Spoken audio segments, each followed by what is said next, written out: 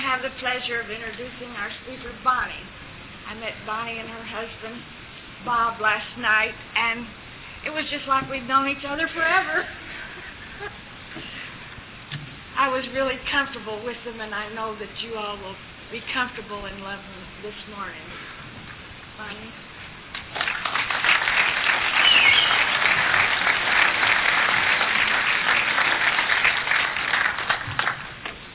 Hi, everybody. I am Bonnie, and I am an alcoholic. A very excited alcoholic.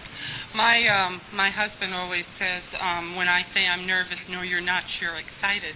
And this is about as excited as you'll ever see me. And I'm just hoping that my heart slows down enough so that you know that I can speak. Somebody mentioned the miracle of this program. Hello, you can't hear me?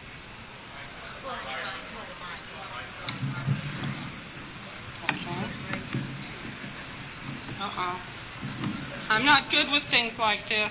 Help me! Put it back like this and just raise it up. Can you hear me in the back? Yeah. Good. Okay. Where was I? Oh, yeah. Okay. Somebody mentioned the miracles in this program, and I am truly one of those miracles. I have been to the gates of hell. I know what it's like. I lived there a good portion of my life, just kind of bouncing along the bottom. And I also know now what sobriety is like, and I know what it's like to be happy, joyous, and free. And for those of you who are new, and I presume a good portion of you are, because there's always people coming in, you know, and some of you will stay and become some of our elder statesmen. But for those of you who feel like maybe there's not much hope this morning, let me tell you, don't leave before the miracle happens, because you'll really shortchange yourselves. I had a lot of days when I said, ooh, I can't do it. I can't do it one more day, you know. It's just too hard. And the pain, the physical and the emotional pain would be just dreadful, you know. But I kept dragging myself back to those meetings, and I followed directions. And I can tell you that those promises will come true in your life just as they've come true in mine. I'd like to read a little thing that I clipped out of the paper, and it said, I drank for happiness and became unhappy. I drank for joy and became miserable. I drank for sociability and became argumentative. I drank for sophistication and became obnoxious. I drank for friendship and made enemies. I drank for sleep and woke up tired. I drank for strength and felt weak. I drank for relaxation and got the shakes. I drank for courage and became afraid. I drank for confidence and became doubtful. I drank to make conversation easier and slurred my speech. I drank to feel heavenly and ended up feeling like hell. And that's the truth. And really, there's not really much more I have to tell you. That's really kind of what happened. I don't know. It just, it all started back in a little town in New England quite a few years, over half a century ago now. And I'm the oldest child in the family. My father was a professional man, a great deal older than my mother. And there was not a great deal of love between them. She had married him for potential. And they had, yeah, folks, romance. And they had twin beds in their room. And I really kind of at times wondered where I came from. There was never any hugging. Nobody ever said, as a kid, I don't remember anybody saying, we love you, you know. And it's kind of hard to feel like you're okay when you grow up with a background like that. They did try to provide a lot of material things, and they did. They did provide those. And I got into feeling like that was an important thing, and I knew that whatever I wished for would be there, but there was always that hole inside me. I was always looking for something new to fix that hole there. And nothing ever did. I had an emotion that I recognized early, too. It was fear. I feel it again this morning. But, you know, that was there in my early childhood. And anger was there in my early childhood. I remember fear when I started going to a nursery school that my mother thought would help to shape me somehow. And I can remember sitting up in the back seat of the car every time that I went, and I was always so emotionally upset going there, and it was not a good beginning. And then my first grade year, my first grade teacher was kin to Attila the Hun. She liked to punish people, and she did a lot of it, and my fear kept me from the punishment, though. I would just sit and shake instead, and I would try to do whatever she wanted, and God blessed me with a good brain, and so it was fairly easy for me to do that. So I didn't get put in this. She had a bank of closets along one wall, and she would put people in there, and she had like 10 stalls. And, and when that would fill up, she'd take one out and put another one in, and sometimes she'd forget who she had in and which stalls were full, and I had a friend that I went all the way through school with, and it was one of her big things that she still was dealing with was that Miss Heffernan had locked her in that deal at about 9 o'clock in the morning and forgot her till 3 o'clock in the afternoon, and she had never made a sound. We were all scared to death of that woman. Anyway, I went on to the second grade, and I had a wonderful teacher, and I continued to lead my class all the way through. That was not a problem. I was also the kind of kid that loved fairy tales. I just knew that someday my prince would come. Someday my prince would come, and he'd make everything okay, I wasn't a beautiful little girl, but I just knew that when my prince came that I was going to look like Cinderella. And I just had to somehow hang in there until he came. And every Saturday I'd sit down in front of the radio and I'd listen to Let's Pretend. And, and I'd read things like, Rapunzel, Rapunzel, let down your hair. And she'd let it down and her prince would climb up her hair, Must have hurt bad, but I didn't think. Anyway, that's that. So I just busied myself with waiting for my prince, along with hunting for turtles and things like that. I was a real nature girl, and I used to like to go out in the swamps and find little living things and fill up the back porch with them, just kind of things. Mom wouldn't let me have a dog, so I had everything else but. I had lizards and chipmunks and squirrels and little fish of all kinds and frogs and turtles and I was kind of a grubby little girl because of this. You don't hang out in the swamps and look real good. Anyway, when I was 9, Mom, about 2 weeks before she had the baby, she decided to tell me that she was going to have this baby, and I felt terrible because I had been the only child for so long, and I thought somehow I had let them down. Wasn't I enough? And they just didn't seem to understand, and so she went and she got this baby. And I went down to the swamps while she was in the hospital, and I caught myself a real bad case of poison ivy, and I was completely blistered with the stuff when she came home. And she looked at me and she said, and she hissed actually, she said, "Don't you ever, I repeat, don't you ever get poison ivy again." And I never did. Fear. And I was afraid of her. By the time I was 12, I noticed that there was something different about Mom. She wasn't like the other kids' moms, and she had discovered alcohol and pills, and I think that she crossed over. I heard somebody in this program say that we're all born cucumbers, and some of us cross over and become pickles, and once you become a pickle, you can never be a cucumber again. Well, Mom became a pickle about the time I was 12, and she was definitely unusual, and it was one of her many bottoms, and I would come in after school, and sometimes she would be passed out on the floor, and she said, "Stomach viruses." She had a lot of them. And I got so that I didn't bring anyone home anymore because it was different bringing anyone into the house. You didn't know quite what to expect. And then when I was about 13 or 14, the teenage rebellion comes in and you get, a little wayward yourself. I did anyway. And I should speak for me. And she started saying, if it weren't for me, if it weren't for you, this wouldn't be happening for me. And if I could just get rid of you somehow, it would be better for me. And you see, I didn't look like I was supposed to look because Hi, you can't hear me? I'm really sorry. I don't know what to do. Use the microphone. Okay. Wow.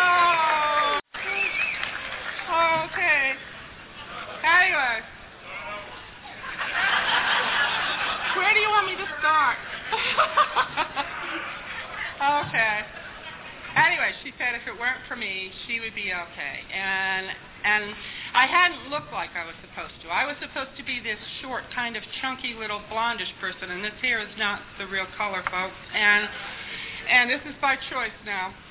Anyway, my little sister was. My little sister had the blue eyes and the blonde hair, and she was more on the heavier side, and I was always afraid to go out in the wind. That's how thin I was, you know. Like to be that way again. But anyhow, I never looked like I was supposed to, and then you couple this with it's your fault, and you begin to really feel real bad about yourself. My daddy kept her from sending me away, and that was real special. And I don't know what I would have done without him during those years. Anyway, when I was about 15 and they were gone from the house, I discovered the bar downstairs. You know, I had sworn that I would never be like my mom, that I didn't want anything that she had, that I really truly hated her. And I just uncorked that bottle and I drank like an alcoholic right from the beginning. You know, my friends were worried about me. I just kind of chug-lugged it. It was that 69. And I got to the point where I was a blackout, I guess, almost a blackout anyway, and it made me feel just fine. I was out of control, but I felt in control. And all of those things that were a problem for me, the fear, being too tall, being too thin, all those things, the terrible twos, they all went away as soon as I got that sense of ease and comfort. My friends were worried. They didn't want to go off and leave me alone in the house even. They were that worried about me because I was out of it. But it became my solution, and I could hardly wait to do it again. And every weekend or, for the next year or so, I did that. I became part of a group that went out and just had parties every weekend. Friday and Saturday night were just blackouts, even in high school. And then I got in my senior year to the point where if I had a big test or something, I would go down and I would take some of Daddy's booze just so I could make it to school and take that test.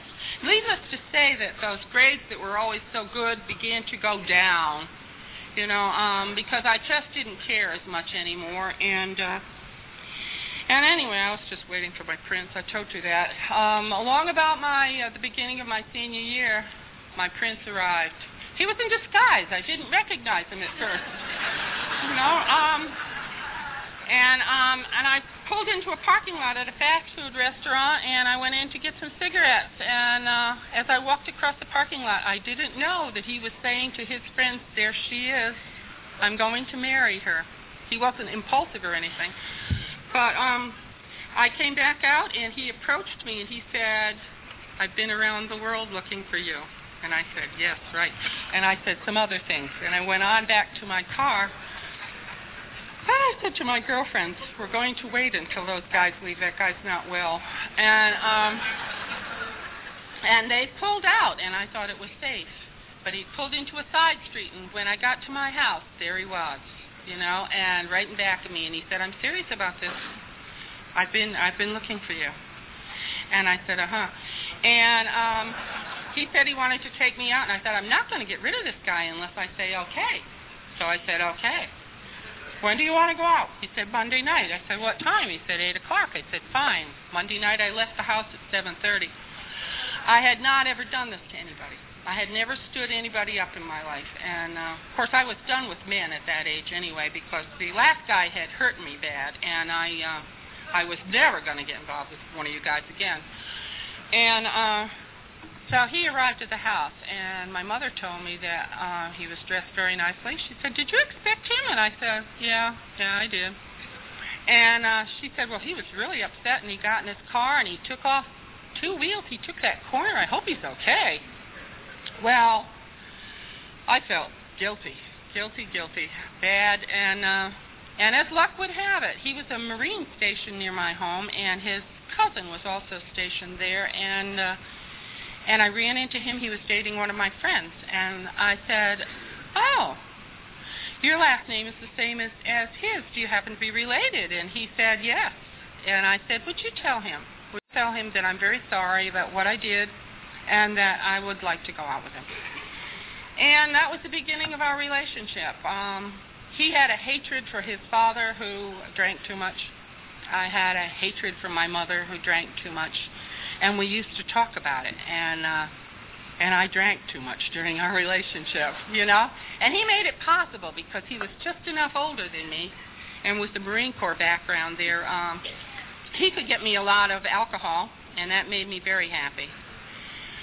Well, by the end of my senior year, my folks were bound and determined that I was going to be college-bound, and they'd saved all the money for it, and by golly, I was going to do this. And I had Bob giving me a diamond at the same time, and I couldn't tell them that I had a diamond from him, that I was getting married. And so I just went along with what they wanted. I got a job, though, because I was trying to save money for us, and I applied to college because my mother said I wouldn't get accepted. My grades had dropped so much, and I had to prove that to her. And so within a week, I'd been accepted, and mission accomplished. So I just kind of forgot about it. I had no intentions of going. And college started, and she was just really upset with me. And she took me out one day and bought me a bunch of clothes, and I should have smelled the rat then, but I didn't smell it. And she said, now you can either pay for all these clothes or you can go to college. Well, I chose the easier, softer way, and I went to college. And that put me down there, and I kind of looked around for my kind of people, and I found them. They were singing things like 99 bottles of beer on the wall. And they were part of a sorority that they were rushing me, and I fit in with them just wonderfully. And I began to have a lot of blackouts, and I never got to any of my morning classes. And along about November 10th was the Marine Corps birthday, and of course I went to the Marine Corps ball with my Marine, and I was going to drink like a Marine. And after the 24th screwdriver, I don't remember much. You know, they say, though, they said I was so funny. They said I danced with one shoe on and one shoe off. They said I was the life of the party.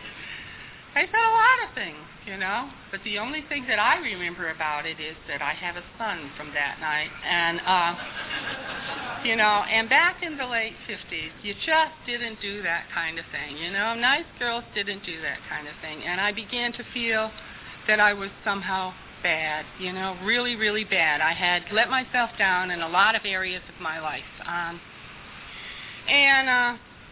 And so I got married. And at the time that I got married, I was angry. I was very angry with God because God had allowed this to happen. I was very angry with my husband-to-be because it was his fault, and none of it was my fault, you know. I didn't take any of the blame for that myself.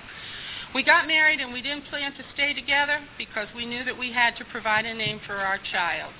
And the day that he was born, we looked at him, and we both thought he was just about the cutest thing that we'd ever seen. And we knew then that we'd stay together, if not for ourselves, for him. And so that's what we really kind of began a tentative relationship with. And a few months after he was born, my husband got out of the Marines, and we went back to his hometown, where there were a lot of good drinking people like myself, and I enjoyed his family. I really got along with his dad, who he didn't like, but I thought he was the life of the party. And you know, and I just always enjoyed the members of his family. They always knew how to have a good time. And then I decided that if Bob would just go to college and get some sort of skill, everything would be okay. I was always looking for something, someone to fix me. And so I got him to go. My ambition was very low, but my ambition for him was much higher. And he did all the things that I thought he should do. And after a few years, he had that, and he came home in a white shirt and looking just like he was supposed to, like my dad always did. And it still didn't fix things. And I knew that wasn't going to work, and I thought, well, maybe if I just lived a little closer to my folks. And so we started plotting. We were in northern Indiana at that time, and my folks lived back on the East Coast. And so we kind of put a dot on the map, and that put us in upstate New York, kind of in the mountains there. And so we started sending resumes to that area, and before long, we were there in that area. I neglected to mention that we had another child in that span, too, another little boy. And So when we moved up to New York, there were the four of us, and we looked good. I mean, we rented a cute little house by the edge of the road in front of an orchard with a brook behind it, and just everything looked nice. We had a new car. We had a cute little dog. We had everything. We had it all, except that I brought me with me up there, and it wasn't real good. And my drinking progressed up there because I'm not good in cold climates, folks, and it was like 35 below in the wintertime, and I just really didn't know if I was going to live through it. And then it was a town of 200 people, and they notice these things. They notice when you're taking big deals of beer in and out of your house, and they mention it. It's just really dreadful. Why don't they mind their own business? I'm a city person. I don't like you to get involved in my stuff. And one Monday after an especially hard weekend, I went over to the neighbor's house, and I went to pick up the coffee cup, and that was the beginning of the shakes, and I tried to pick it up, and I was so embarrassed. I couldn't figure out what was wrong with me, and I retreated from that. I went home, and I had a dreaded fear that this was going to happen to me again and again, and I had to get out of there. I knew that it was that small town's fault. So I told my husband if maybe we were in a warmer climate, and he was ready for that too. So we moved to Massillon, Ohio, and that's back before they really cleaned up the steel area there. You could on a clear day almost see your hand in front of your face, and and I think they've cleaned it up since we left town, but it wasn't, and it wasn't too good then. And my older boy started school that year. We had a nice house again. We got a new dog, and we got a cat, and we got some new furniture, and we looked good. And within a week after moving there, I realized that I brought me with me again, and my drinking wasn't any better, and nothing was going right. And then one day I was just kind of sitting there watching TV, and Boeing, Wichita needs a few engineers. Oh, good. And so I told my husband, I said, here's the phone number, give him a call. Well, we'd never been to Wichita. We didn't even know what it looked like. But he gave him a call, and they hired him over the phone. And we just kind of packed everything into the car and just took off for Wichita. And this is sane behavior. You can tell just kind of the way it's going. And we got there. It's the Vietnam buildup, and there's nothing for rent. Absolutely nothing for rent. We're driving up and down the streets for 2 days trying to find something to live in. And suddenly I see some people moving out of a place. And I asked them, did they own the house? And they said, no, they were renting it. So we rented their place as soon as they moved out, and it never even hit the papers. And that's the only way we found a house. We were there for a year and a half. My drinking kind of leveled out there. I met a lot of people that drank iced tea while I was there, neighbors and stuff like that, and I tried to control my drinking. And we did things like played Yahtzee. And after 18 months of Yahtzee, I was ready to move. I began to find things physically wrong with myself even, and I checked into a hospital, and my daddy came out, and he said, Bonnie, come home. And I thought, I'm going home. I'm really going home. And we put everything that wouldn't fit in a U-Haul trailer out on the front yard and just kind of garage sailed it to get rid of it, or yard sailed it, I guess is the more appropriate word. And we set out for the East Coast. Well, we didn't get there. We got to some rolling kind of hills. And nobody told us we couldn't put this trailer on the back of a compact car and it jackknife. Instead of heading east, we were heading west, and our stuff was all over the road. And fortunately for us, God had been working even back then. Just the week before, they put guardrails up on these hills, and we didn't go over. The guardrail was badly dented from us. And I was just real happy that hadn't happened for us, because it wouldn't have been special at that time to have killed off the whole family. We didn't know what we were going to do. We just really didn't know. We had no furniture left. We had no money left. We had 2 little kids. And so we limped as far as we could. And we were talking with some people from Toledo this morning, and that was Toledo, Ohio. And it was okay. We found a widower that had moved out of his house, remarried, and he He sold us all his furniture for $50. He didn't want it anymore. He'd married kind of a well-to-do lady. And so we started over. We had all this stuff. Another dog, too. And everything was going to be fine. Both my little boys were in school that year, and everything was going good until the neighbor decided that she'd fill me in on how the previous woman that lived in the house had died there. In real graphic language, she described to me things, and it was not pretty. And I'm being a little on the depressive type. I kind of took all that stuff on and internalized it, and I became more and more depressed. And I became more and more suicidal, and I was drinking pretty heavy again. And so, I mean, what does an adult person do? They call Daddy, and they say, come get me, and Daddy says, okay. And so he came out, and along about now, he was just really fed up with my husband. It was his fault anyway. And he said, I'm taking Bonnie home. I really don't care what you do, but I'm taking Bonnie home, and I'm taking the kids, and you can come if you want to. Who cares? And so he got me home, and he said, Bonnie, he said, you've been whipping yourself for years, and it's time for you to stop. It's time for you to divorce this guy. He's not right for you. Pride came in. How could you tell your daddy that you made a mistake? I couldn't do that. And so I said, no, Daddy, I love him. I don't want a divorce. He said, well, in that case, we want you kind of close by, and we'll put a down payment on a house for you if you buy it in our neighborhood. So, block down the street, bought this house and moved in, and at that point, I began to have something with my mother I never had. She became my drinking buddy, It was very special, I'd always wanted this close relationship with Mom. Every day about noon, she'd arrive with at least a gallon of wine. And I was drinking out of control, and my poor husband would have trouble getting all the wine bottles crashed, in time for the garbage man, so they wouldn't be kind of all along the sidewalk, and he would take a hammer to them and bang them.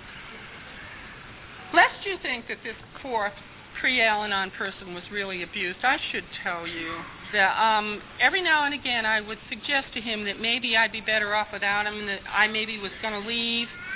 And he would say, a wife is a possession, bitch.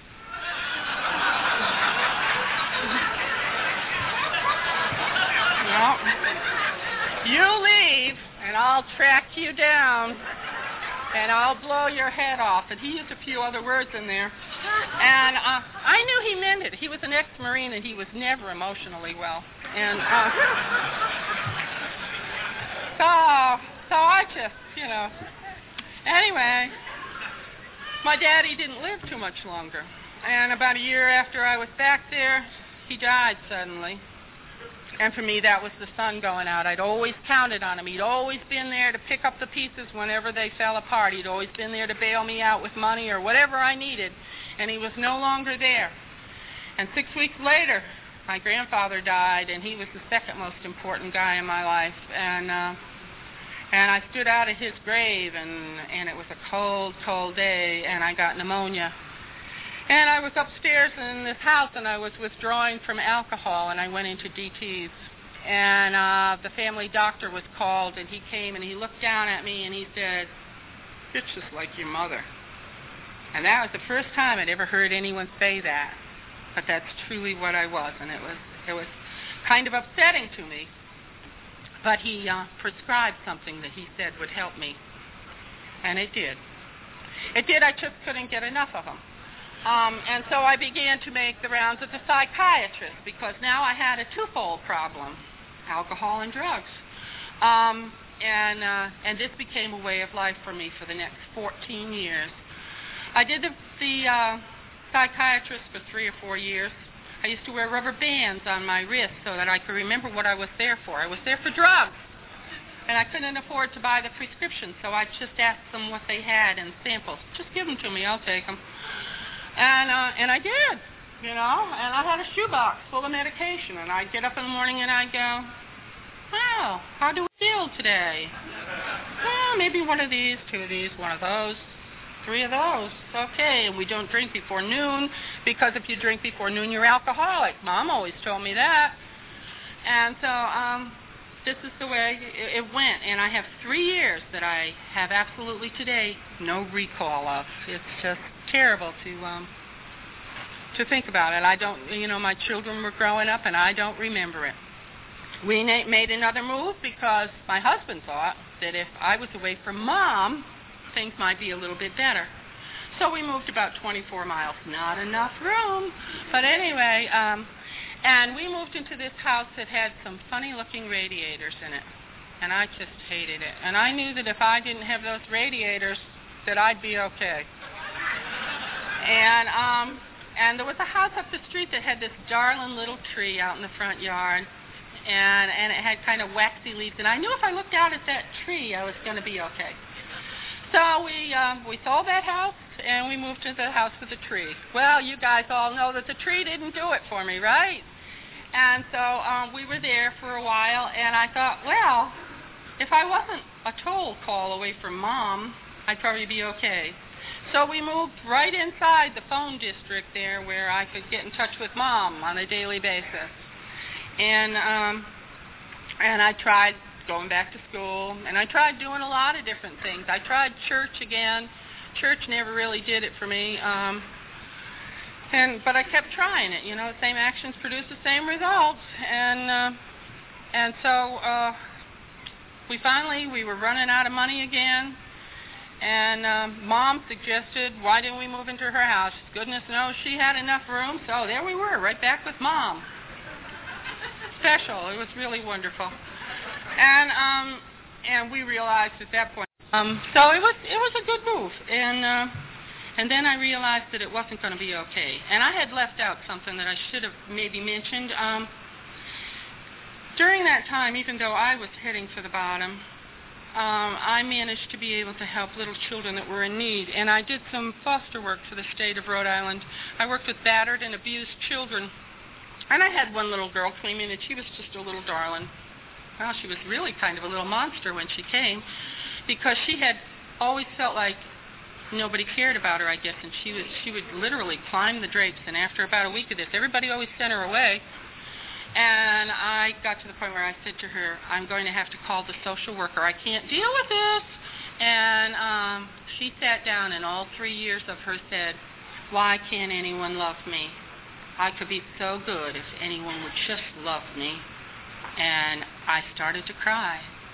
And I said, I will love you. And she was the best, brightest little girl I'd ever met after that. And she used to memorize James Whitcomb Riley poetry. Little orphan Annie's come to our house to stay.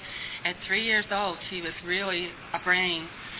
And she and I formed a real wonderful relationship, and they took her away from me suddenly. Her mother got her disease under control, and I lost her. And she said to me the morning she was leaving, you said you would love me, and you're sending me away. And I just felt awful doing that, and it broke my heart. And I said, I'm never going to do foster work again.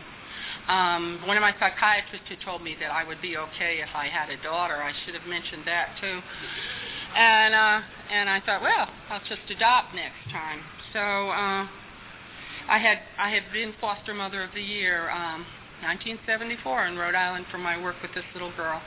And I got to Oklahoma, and I called after a while because I thought, well, I'll go back into foster work. Maybe it will be okay here. And they said when I called, why don't you adopt a child? And I said, could I? And they said, sure. And I said, oh, okay, well, I don't want a baby. Babies are a lot of work. I like them a little bit bigger than that.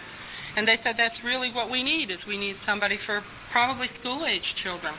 Well, they did one of these home studies, where they come into the house and they check and make sure it's dusted and the rugs look good and everything, And we looked good. We looked good, and I was very calm. Before the social worker would come, I would always have 7, 8 Valiums and maybe, 2 or 3 tumblers of wine, and I was very relaxed by the time the lady would get there, And I told my children, don't you say anything. Don't you make any trouble, or there'll be trouble for you. And I used to control through threats. And So they put this little girl with us, and this little girl had, this little girl had been through a lifetime in 6 years. Her mother had offed herself on drugs, and she had been put in a lot of pre-adoptive homes and foster homes, and she'd been brutalized in some of them, and she was a little burned out building by the time we met her, and they put her with us, a family that was looking for the bottom. And she came home, and the first night she just kind of disappeared. We didn't know where. She didn't bond with us, of course, and we went out looking for her about 9 o'clock at night. Where'd she go? And we said to her, after about 9 months, when the the adoption was being finalized, maybe if she didn't want this kind of a divorce thing, and maybe another family, and she had been through 2 pre-adoptive homes before us, and she had been told by the state that if she bombed out with us, that she was not going to be placed again. And she said, you weren't much, but you were good to me. She told me that years later. She said, you yelled and screamed at each other, but you were good to me. And she decided to stay. And we wondered why she decided, because she didn't seem to like us. But then she didn't like many people. And she began to have some problems with drugs at 8. By this time, our older boy had discovered the wonderful world of chemistry, and he was out there doing a lot of things, and he was out of his mind most days, and we were real concerned for him. And we just kind of watched this family disintegrating like this, and we didn't know what to do. I didn't know what to do. I thought I was just crazy. I didn't know about the rest of them, and I had curtailed a lot of my drug usage. I was down to Valium and wine, and I thought that was a good area to be. It wasn't a real major problem for me. And my major problem was getting enough doctors to get enough of everything, and it seemed to be fairly easy to do. You just need to find alcoholic doctors, and they seem to understand real good. And I could always find them, the personality, you know them when you see them. And so along about 79, I guess, one of my boys had gone off to college in Oregon. My other son had joined the Navy, and I was working again, and things were not looking good. I would have to take a handful of drugs in my pocket just so I could make it through the day, because I couldn't drink on the job. I could drink before the job, and I could drink after the job. And I'd just eat the others during the job, and my mind was completely gone. I couldn't read and comprehend the directions on a Betty Crocker cake mix. This is pretty far gone.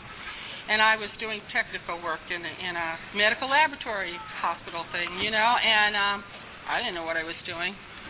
I thought I did. If you'd asked me, I would have told you I was doing a great job. I always thought I was doing a great job. It's just that nobody else thought I was doing a great job anywhere I ever was, and nobody was ever sad to see me go. And this time I was bound and determined I was going to stay on the job. By golly, I was going to definitely stay no matter what, and they finally gave me a choice of quitting or being fired. And so I quit, because being fired is just about as low as you can go, and I didn't want that. And so I went home, and for me that was complete demoralization. I had failed at everything that I'd set out to do, just everything. And my little adopted girl was getting worse and worse and worse, and she jumped out of a tree and tried to kill herself, and we'd put her in a home to try and find out if they couldn't help her psychiatrically, and everything was looking real bad. And so I just kind of sat there and proceeded to drink myself to the end. This is where there was, although I had had times when I could pull my act together and kind of get back out there and do it again one more time, this time there was no more doing it again one more time. I kept the drapes shut. It was like a tunnel with no ways out anymore. I just kind of kept going down further and further and further, and I was becoming more and more and more like somebody I didn't understand or didn't like, and I just wanted to die. They say in the big book, he will wish for the end, and I wished for the end. I just didn't know quite how to do it. And then one day I watched a movie called I'm Dancing as Fast as I Can, and she'd gotten off her Valium, and she was okay. And even at the end of it, I think she was drinking a little wine, and I thought, that's it. It's the Valium. It's really the Valium. If I can get rid of these things, I'm going to be okay. Well, I tried to get off them. You don't just put down Valium after 14 years and say, I don't think I'll take any of them today. You don't. You get some strange side effects when you do this. And I began to have them, and I didn't really like experiencing them, and I thought, I'm really in trouble. I can't get off these things. So I took a handful of them. And I coupled them with a lot of wine, and I hit the bed, and I slept for 3 days, and nobody cared. Bob didn't care because he just liked it. He said I was such a bitch. You know, he liked to keep me passed out, and if there wasn't any booze in the house, he'd go out and get it for me, you know. And so he didn't care, and my little girl was in such trouble, she didn't care. And I had been such a miserable 3 years. At the time that I took that handful of stuff, I didn't care either because I had gotten to the point where I couldn't answer the phone unless I chug-a-lugged out of the vodka bottle. I couldn't answer the door unless I chug-a-lugged out of the vodka bottle. Now, see, I didn't realize what was wrong even. I couldn't put these dots together and get the whole picture. By golly, you're alcoholic. No, this didn't come. I don't know what kind of clues I needed, but I needed something more than what I had. And ladies drink like this, sure. And I had this little poodle that was hitting bottom with me. He had never lived in a sane family, and so he just didn't know what that was, and he was very neurotic, and we would sit in the chair together in the dim, and somebody would knock on the door, and he would go, woof, woof, woof, and I would go, don't bark. Don't bark. They'll know you're here, and they'll come in, and they'll get you and hurt you. And he'd go, and, you know, and he was really strange. Really a strange little guy.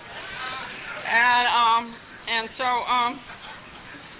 I had woke up after the 3 days, and I thought, by golly, I could have killed myself.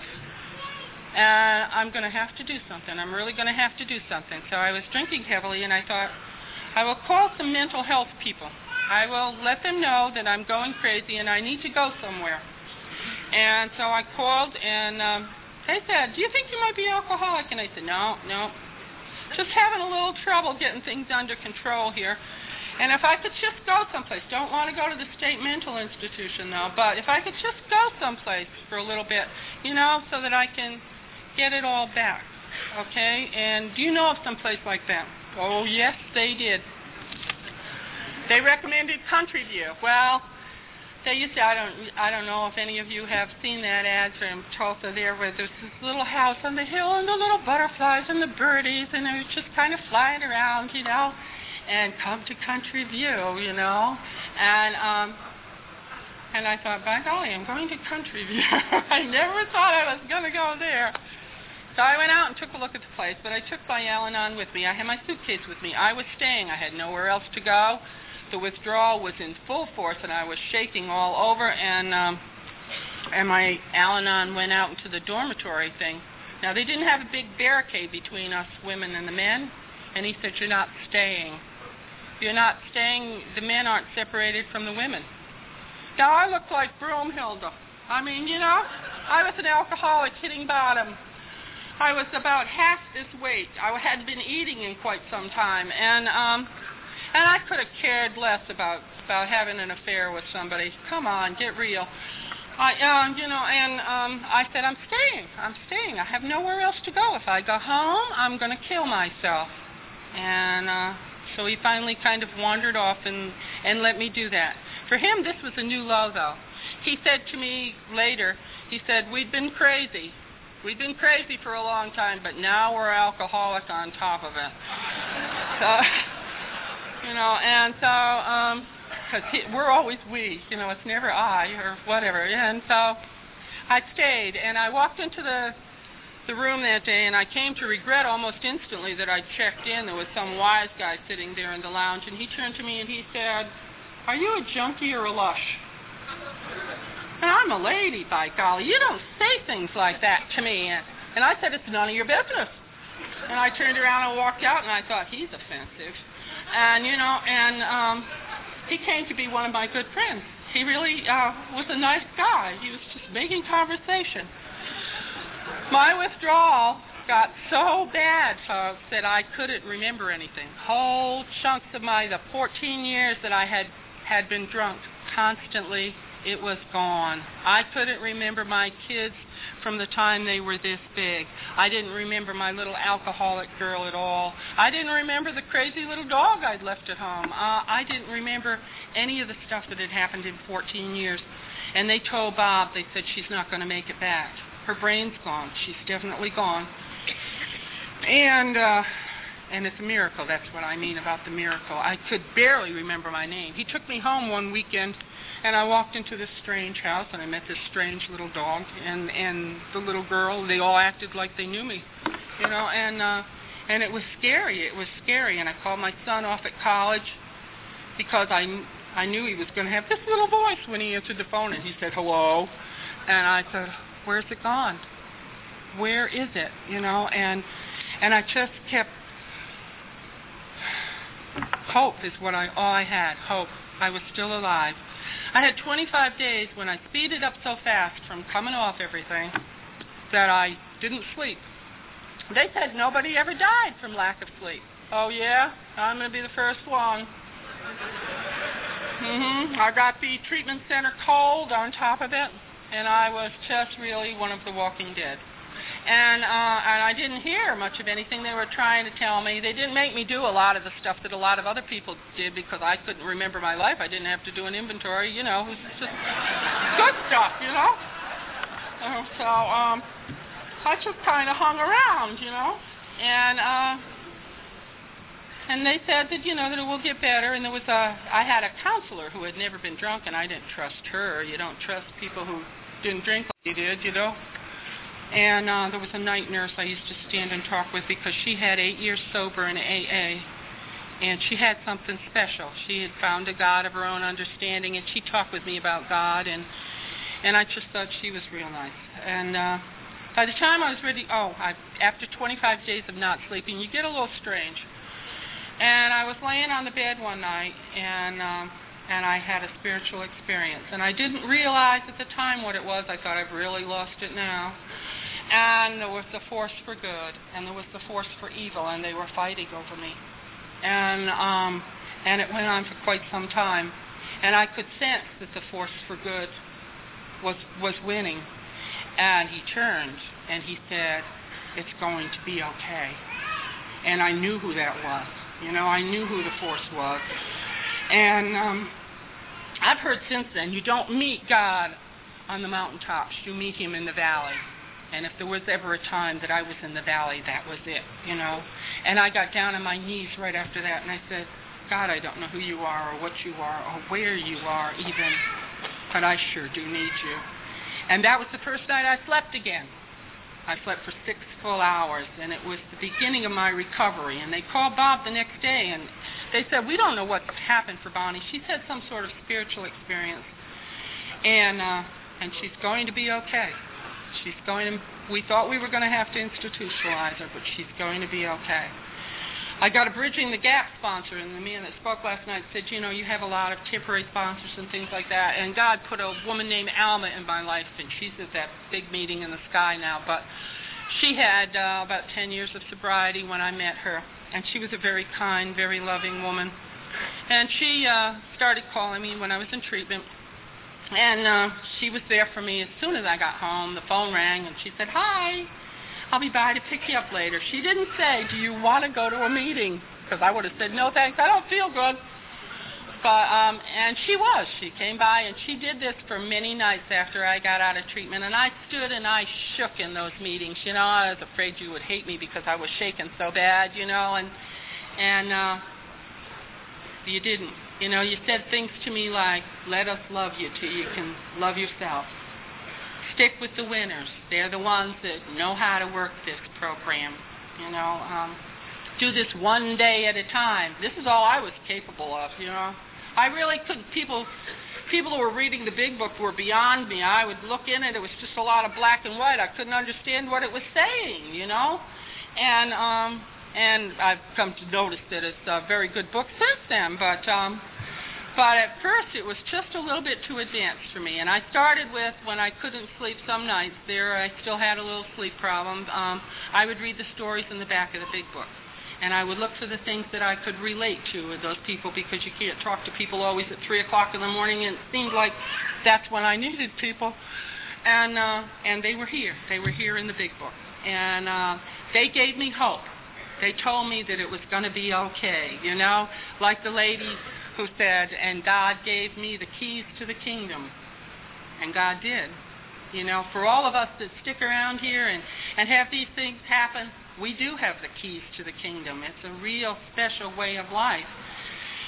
And I met a lot of wonderful people that helped me to get where I am today. I met a lady that's sober about the same length of time as I am. She had 3 months. She was the first person I asked to be my sponsor. There was something about her eyes. I thought she had it all. She said, "No, I don't have enough time to be your sponsor. You need somebody else." And I was a little hurt by that, but she and I walked through that first year together very closely, because there were some things that I couldn't tell you people that had it all together, but I could tell her, because she had days when she was just as bad as I was, you know, and I could relate to her. Anyway, when I had a year in this program, I had done my fourth step. My sponsor kind of gently nudged me into it, because I was busy trying to understand it and read everything and intellectualize it to death. And she said, "Just put something down on paper." And so I, one night after she said, "Pray for the willingness," I prayed for it at about 10 months. And I just kind of began to see myself. I was up all night writing, and I had 26 pages by dawn's early light. And it was just great. And I called her, and we did that inventory together, and she gave me a key ring that said, "A friend is someone who knows all about you and loves you just the same." And that's what a sponsor is. A sponsor is somebody that loves you just the same. And today I work with my grand sponsor, because things happened, and she's always been there for me, you know, and my original sponsor's program was from her, and my grand sponsor and I have walked together. She is truly my sponsor today. We've walked through a lot of the fear, a lot of the recovery. She knows all about me too, you know, and she loves me just the same. She's a real service-oriented person. She's the delegate now to New York from Oklahoma. She was the state chairperson last year. She's really into service, and I've watched her grow and mature as a person, and that's done a lot for my recovery, to know that the promises are out there, you know, that if I keep coming back, that I can still have what she has. And at the end of a year, I stood and I cried at my first birthday, because I got birthday cards that said, "To a friend," and I hadn't been anybody's friend in so long. It was just so special to have a lot of people that loved me. Everything that was wrong in my life back in 1982, one day at a time, is no longer like that. My relationship was a shambles, and I used to talk with Alma, my Bridge in the Gap sponsor, about leaving him, and she said, "No, you're not going to drink today, but you're not leaving anybody." And so I didn't, but I'm grateful that I didn't, because it's like the Dr. Alcoholic Addict in the big book said, you know, the more that I focus on her good points, the better she becomes, you know. And as I started to do that, and as I started to focus on me, things took on a different light. And he went to Al-Anon, and he began to focus on him. Those dear people told him, "Let's not talk about her, let's talk about you." You know, because he always wanted to discuss me, and that got him looking at him. And in truth, there was plenty wrong with both of us that needed to be fixed. And we've done a lot of work on ourselves. And today I can truthfully say that he's my best friend. You know, he's truly my best friend. Bobby, would you stand up so they can all see who you are?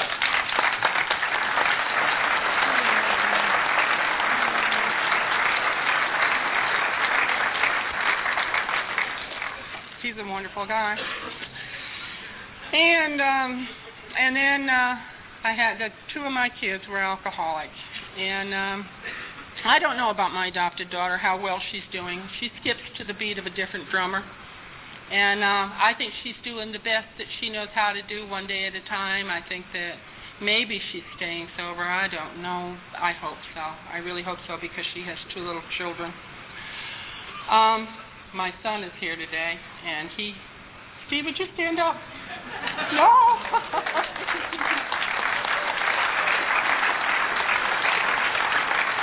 Thank you. He has 10 days of sobriety, folks.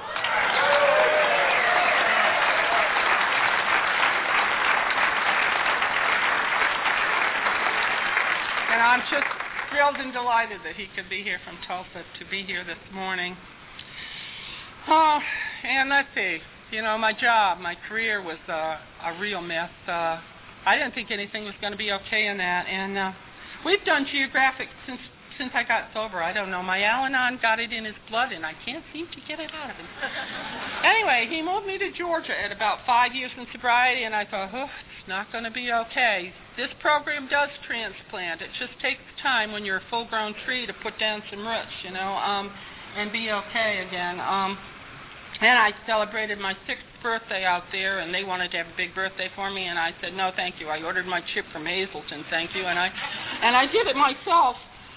But by 7 years, I was a little bit more into recovery. They gave me a wonderful birthday in Savannah, and they were just real loving people, and I was glad to have known them all. And then God brought us back to Tulsa, and that is my birthplace. That's my rebirth place, and I've been reprogrammed by the good people of Oklahoma, and I just really feel more at heart like an Okie than anything else. And I got to celebrate a few more years out there and to be back with my sponsor again, who had grown, some more while I was gone. And I've worked with a lot of people in the program out there, too. But when I got back to Oklahoma, we bought a condo because I was going to try and keep him from rolling any further. And I said to him, I'll go back to Tulsa, gladly, but condos are tough to sell, and this will keep you in one place for a while. And as I was walking down to the swimming pool one day, I met this lady that I was really attracted to, and she said to me, well, what do you do? And I said, what I'd really like to do is something I did years ago. I was a histology technician.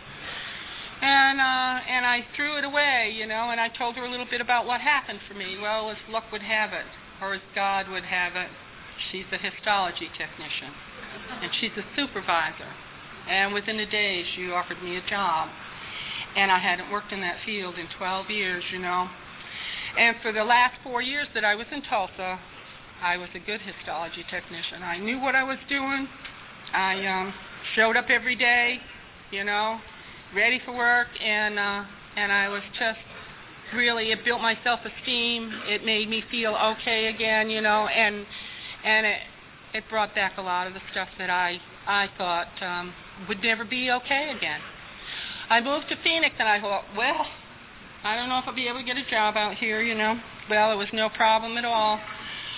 I got an on-call job for a while. Within a short time after I got out there, Bob had taken a job out there with a new company, and as a plant manager, and I thought I'm probably just going to have to hang around the house. But the on-call job became available, and I took that, and I started doing that. And then I had put in some applications, but not at this big hospital. And it's the largest hospital in Arizona, Good Sam, downtown. And they called me one day, and they said, we need a histotech, and we've been searching the valley for one, and we hear that you're looking for a job. Would you come in for an interview? And I said, okay. And I went down, and I never had to fill out an application for them. They offered me $3 more an hour than I'd been making in Tulsa, and they said, would you like to come and work for us? Would I? I'd love to. I'd really love to. And it's great, to come from where I've been to working at the biggest, most prestigious hospital in Arizona is to me just full recovery one day at a time, God, if you let God come into your life, He will do so much for you. You will be amazed before you are halfway through. You truly will be, I work with a God box, which is something that I learned about early in my program. And whenever anything is real heavy, I give it to God. I just make a presentation to Him, and I say, here it is, God, I can't handle it. It's yours. And then I say, let me know if I'm taking it back. Well, usually 5 minutes later, I'm taking it back, and God always does His job. He always lets me know. And then I just keep turning it over. And I had something painful within the last couple of weeks that I had to do that with, and it works the same way every time I do it, you know. And for those of you that haven't tried it, I recommend it highly. It's a good way. And the program has changed everything, just everything. My mother's still drinking. I should mention that. She's maybe one of the oldest living alcoholics. She's got a wet brain. She's got a wet brain, you know, and it's real sad. But for me, it's a message, you know. If I don't want to end up like her, one day at a time, I have to keep coming back. This is a journey, not a destination. I'm never going to recover except one day at a time with God's help. I'd like to close with something that I heard early in my sobriety that means a lot to me. And it says, God, don't let me see me as my friends see me, for this is more than I am. Don't let me see me as my enemies see me, for this is less than I am. Let me see me as you see me, for this is just as I am. Thank you.